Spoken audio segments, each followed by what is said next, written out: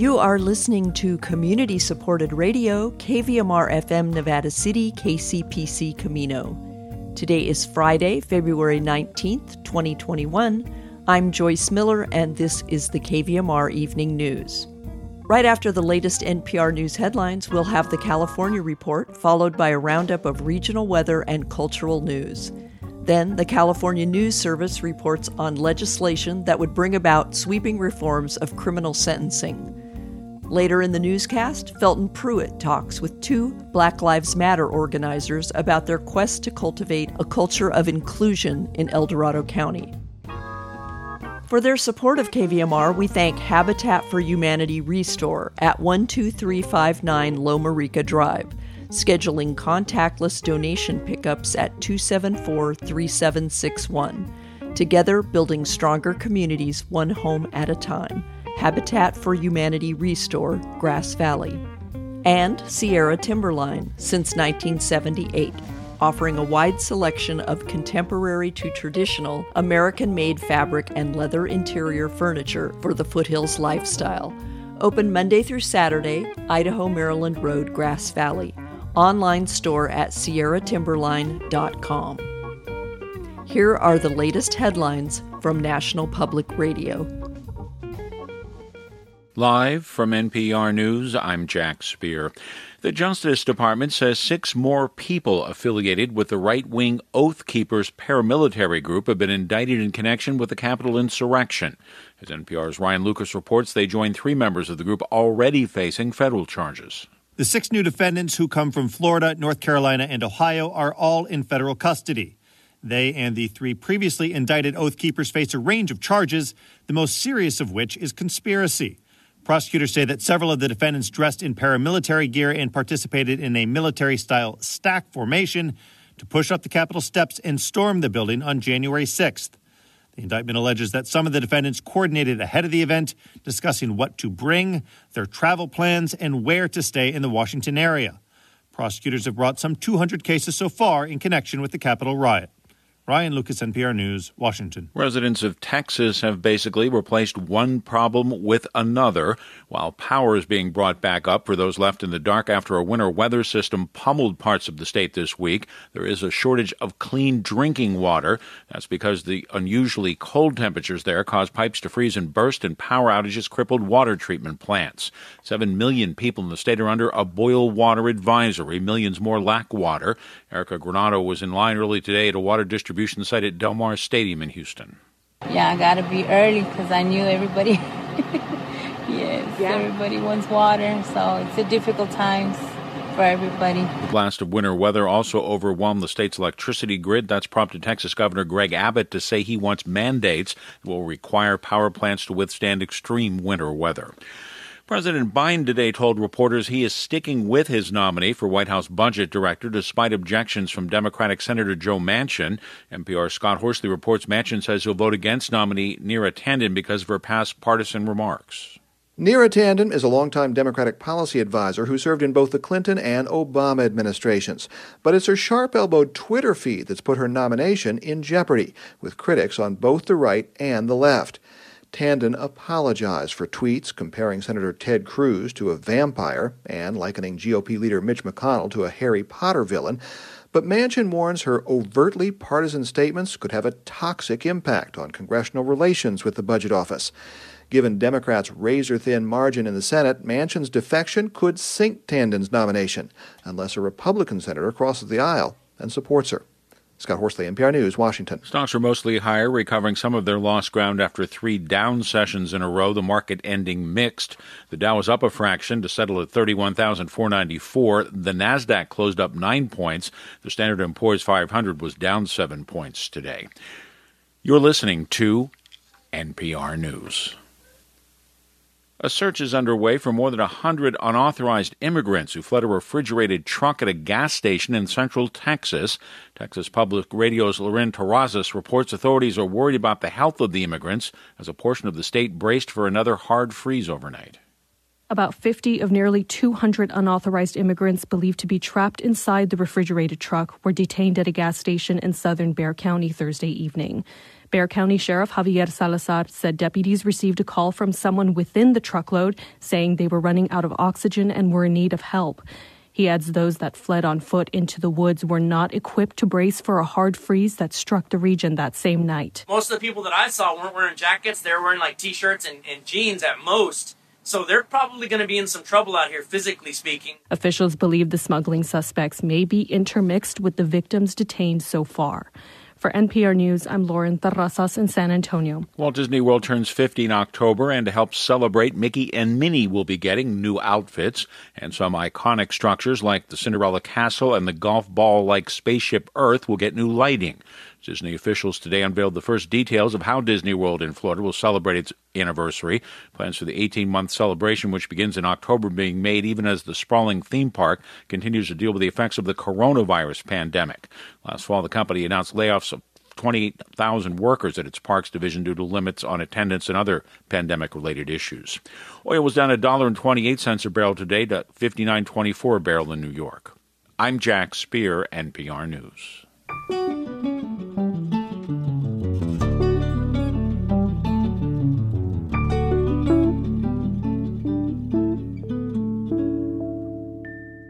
This is the California Report. I'm Lily Jamali. Thousands of people across the state who were expecting to get their COVID-19 vaccine shots today have had their appointments rescheduled because of a shortage of doses. Severe weather across the country has delayed shipments of both the Moderna and Pfizer vaccines. Here's LA Mayor Eric Garcetti. We learned that 2 shipments of Moderna vaccines were expected to arrive in LA this week were delayed due to the severe weather that's making planes unable to fly with those badly needed doses here in Los Angeles.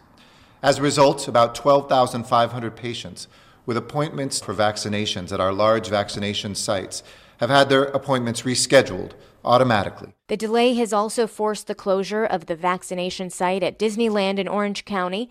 It's a mixed bag across the rest of the state. In the Central Valley, thousands of doses haven't arrived. In the Bay Area, Napa and San Mateo counties are seeing major shortages, while others like San Francisco aren't expecting problems for now, but they say that could change by next week. Turning to politics, California Republicans will gather for a virtual convention this weekend amidst the party's effort to recall Governor Gavin Newsom. KQED's Katie Orr reports. The convention comes as the party gains a little bit of traction in the state, where its members have largely been relegated to bit player status in recent years. But Republican political consultant Rob Stutzman says the state GOP is coming off a strong election year where it outperformed expectations. And he says there's enthusiasm about the possible recall. The effort against Newsom makes sense for the party. It's something to build around. There's probably voter support for the recall beyond just the Republican Party. It gives an opportunity for Republicans to talk about how they would govern the state differently. Still, Stutzman acknowledges the GOP faces a steep climb in the state, and he notes the party may have lost voters after the January insurrection at the U.S. Capitol. For the California Report, I'm Katie Orr in Sacramento. Senator Alex Padilla and other California members of Congress introduced a major immigration bill on Thursday. As KQED's Tyke Hendricks reports, the Biden-backed bill would offer a path to citizenship to the country's unauthorized immigrants, including more than 2 million here in California. Passing the bill could be tough with a closely divided Senate. But after 2 decades of failed attempts to overhaul immigration, South Bay Congresswoman Zoe Lofgren says current laws no longer serve the U.S. economy or a just society. We are dependent on farm workers who are out there in the field risking the contagion of COVID, and a majority of them are undocumented. How does it serve the United States to not allow people who are serving our needs to get right with the law? It doesn't. The bill is set to be introduced in the Senate next week. For the California Report, I'm Tyke Hendricks. Support for the California Report comes from Personal Capital, offering professional-grade financial tools and objective advice from a fiduciary. PersonalCapital.com. Eric and Wendy Schmidt, whose philanthropy includes Schmidt Ocean Institute, working to advance the frontiers of ocean research, sharing the connection between life on land and life at sea with everyone, everywhere. And the James Irvine Foundation, committed to a California where all low-income workers have the power to advance economically. Learn more at irvine.org. Today marks a day of remembrance, the anniversary of President Roosevelt's executive order that led to the incarceration of Japanese Americans during World War II. This week on our sister show, the California Report magazine, host Sasha Koka brings us the voices of Japanese Americans from the Central Valley who participated in a StoryCorps project to share memories across generations. Yutaka Yamamoto was in 4th grade in Fresno when Japanese troops bombed Pearl Harbor. The thing I remember most was that from December 7th on, every day the teacher that I had, she would turn the radio on. The National Broadcasting Company brings you the latest news from the Far Eastern War Zone. The news naturally was about the war and the Japanese. They used a nickname, Jap. It's very painful to hear people call you a Jap. And I told my teacher, who was a Caucasian, I won't be coming to school from tomorrow. And her only reply was, oh, no goodbyes or nothing. In another StoryCorps interview, Fresno County peach farmer and author Mas Masamoto talks with his wife, Marcy, who's white, about how the legacy of internment shaped their marriage. Growing up, my parents called that time they were in camp. And it was their euphemism for saying they were in prison, thrown in prison in the Arizona desert behind barbed wire for 4 to 5 years. Do you remember when you first heard that story and what you felt? I remember you telling me that story, and I could not believe it. I admit I knew nothing about Japanese American internment or incarceration until you told me about that. Here we were in graduate school before I ever heard about that. And I don't think my folks, my dad in particular, saw the wrong in that at all. Right? Here's the wild thing, Mars, that I think your understanding of that story, that legacy, part of our family history and part of me, was when you could grasp that, understand it, it was love. Oh, well, of course. Their daughter, Nikiko Masamoto, co-founded the Yonsei Memory Project to help collect these conversations while elders who lived through the war are still alive. There's nothing like the moment now to ask a question and listen. It's a beautiful experience. For the California Report, I'm Sasha Koka.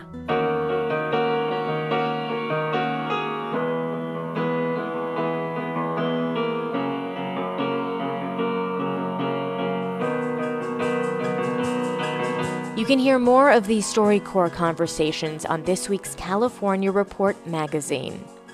And that is the California Report for this Friday, February 19th. We're a production of KQED Public Radio. Our engineers are Katie McMurrin, Danny Bringer, and Jim Bennett, with assistance from Seal Muller. Our producers are Mary Franklin Harvin, Holly J. McDeed, and Keith Mizuguchi. Our senior editor is Angela Corral. Our director of news is Vinnie Tong. Our executive editor is Ethan Lindsay, and our chief content officer is Holly Kernan. I'm Lily Jamali. Have a great weekend, everyone.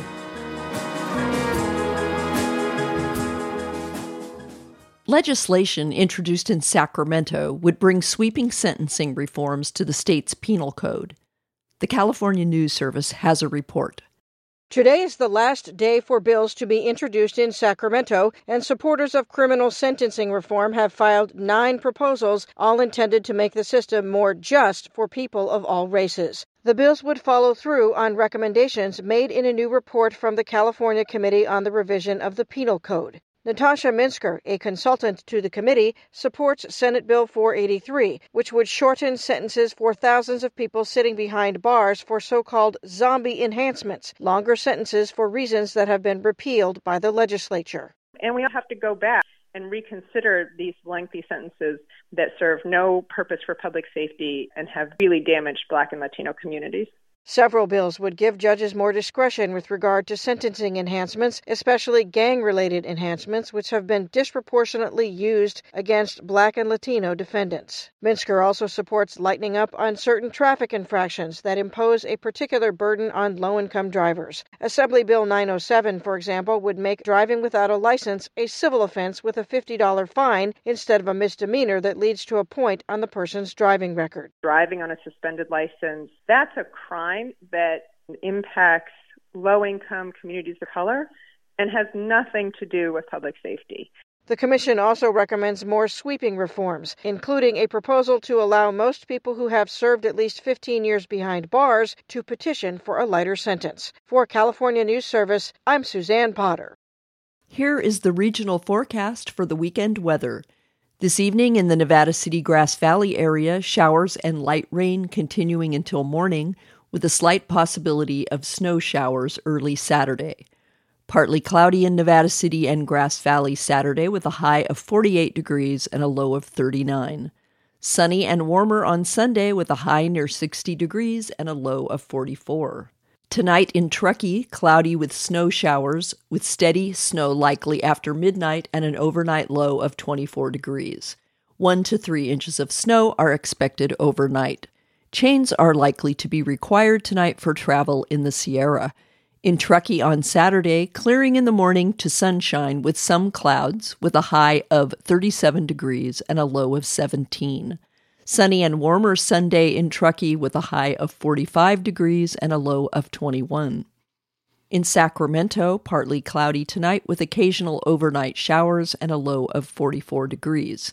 Saturday, mainly sunny with a high of 61 degrees and a low of 40. Sunday in Sacramento, sunny with a high of 66 degrees and a low of 39. The Miners Foundry in downtown Nevada City is offering live music to live audiences at its patio bar this weekend. Saturday from 2 to 5 p.m., Masha and Jeff Crawford, the duo known as Old Souls, will perform fiddle, banjo, and harmony tunes. From 2 to 5 p.m. Sunday at the Foundry, Ludi Henriks will celebrate the Lunar New Year with songs and poems honoring nature. A week from tonight, the Center for the Arts in Grass Valley will present the Fula Brothers live from the center at 7 p.m. The Fula Brothers, a favorite among California World Fest fans, will bring West African grooves to this live broadcast streaming from the center stage. Together, Mamadou Sidibé and Walter Strauss combine music of the West African hunter's harp, fingerstyle guitar, drums, and vocals. Sidibé is a master player of the Kamala Ngone, the 8-stringed hunter's harp. Strauss is a fingerstyle guitarist who draws on American roots, jazz, and classical traditions.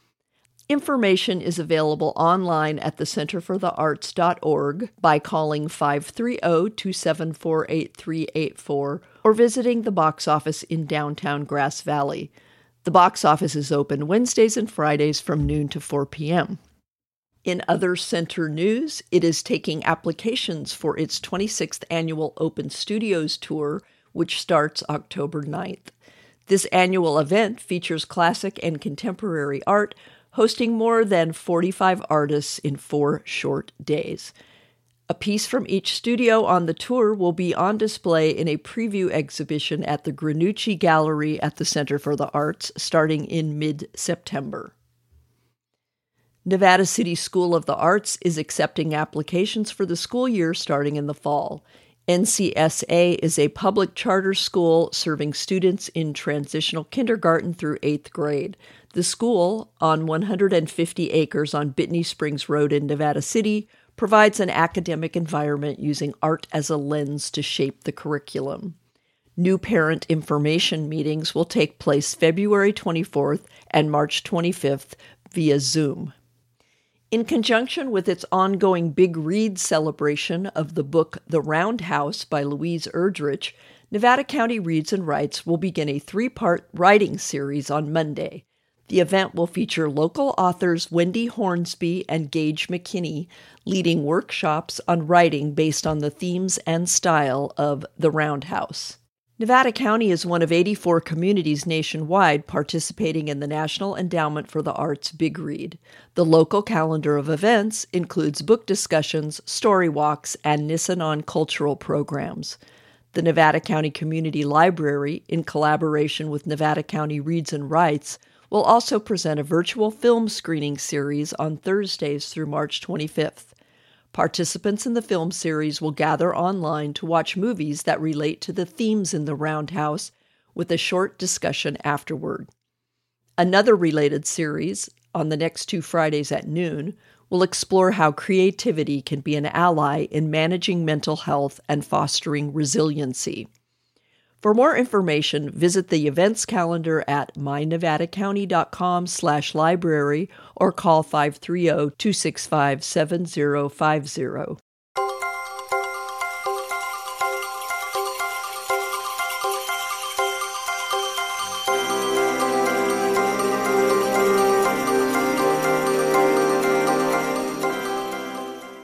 Next up, Felton Pruitt talks with 2 Black Lives Matter organizers about the challenges of combating racism in El Dorado County.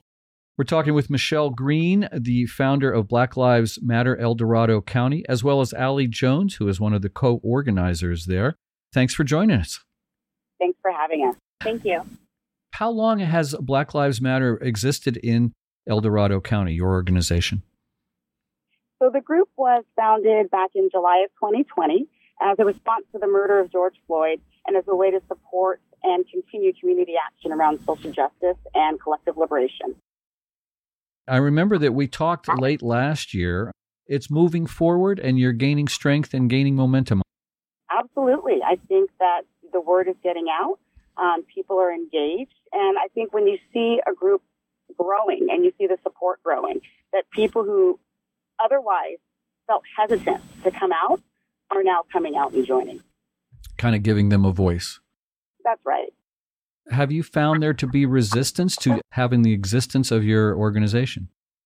Absolutely. You can hear that at city council meetings.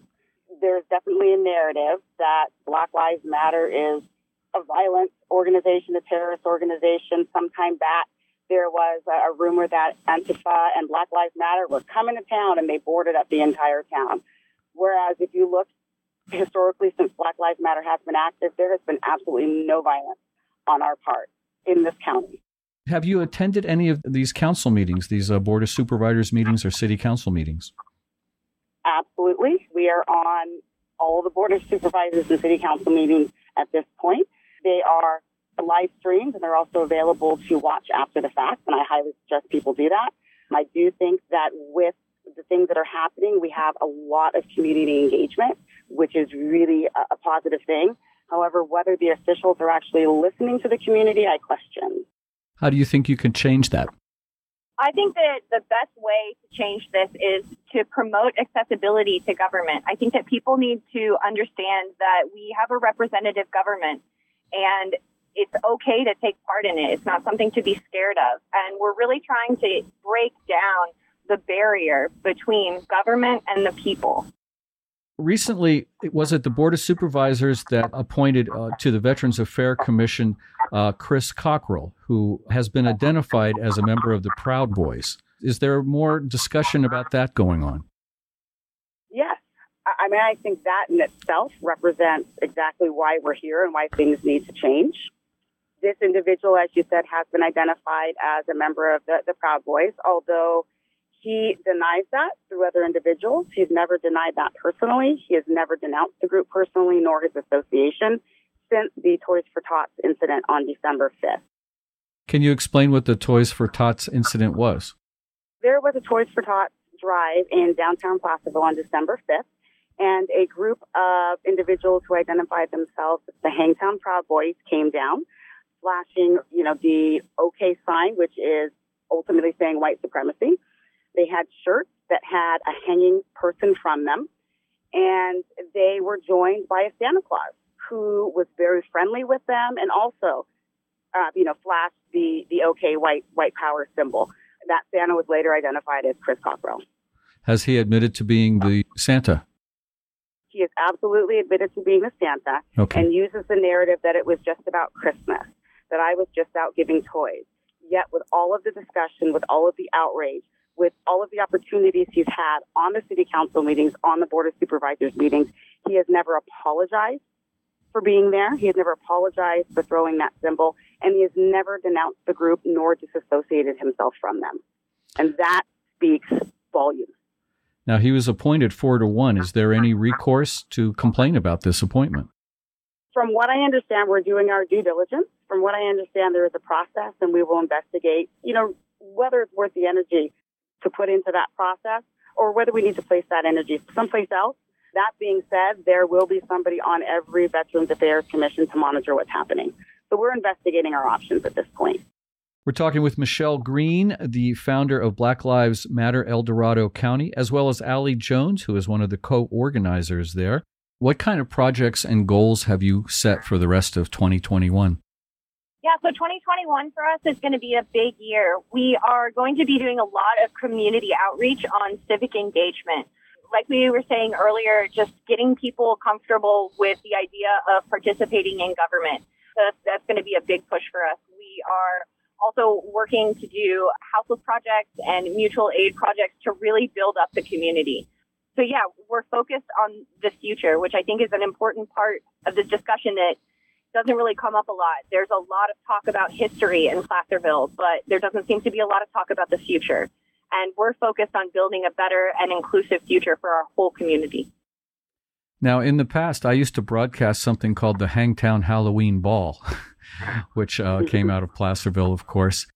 Has there been talks about just addressing the whole Hangtown issue?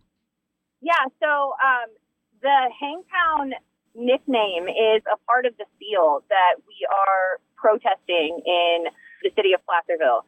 The seal has a gold banner, and it says Old Hangtown underneath it, and it has a tree with a noose hanging from it. This is something that every citizen of the city of Placerville gets in their mail every other month for their water bill. This is on all of our city documents.